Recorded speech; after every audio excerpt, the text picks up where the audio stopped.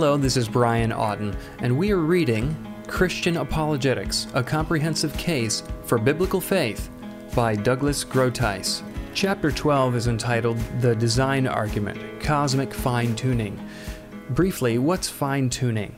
Fine-tuning has to do with certain facts of physics.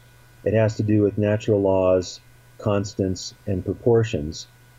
And in the last 30 or 40 years, physicists, cosmologists, astrophysicists have discovered that these variables, these contingent facts of the universe, are finely tuned on a razor's edge to make conscious embodied life possible.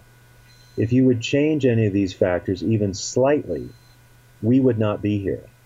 So it's not necessary that the universe have all these finely tuned factors that are calibrated for conscious embodied life. It could have been otherwise, and the odds are that it would be otherwise.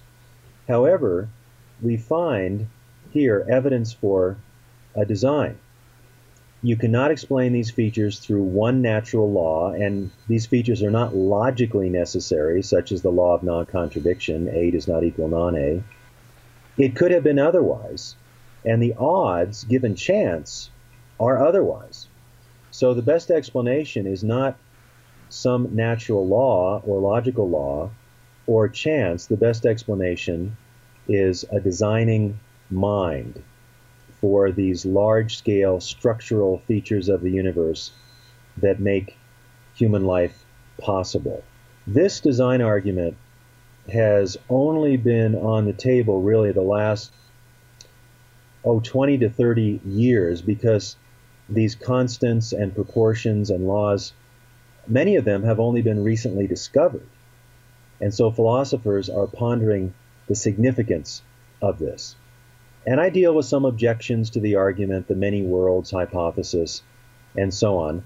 We get a little bit into physics here and philosophy of science, but I think the overall argument holds up, and the attentive reader can see that the evidence from physics strongly points to a design. Thanks, Doug, and thank you for listening. I hope you will read along with Apologetics 315.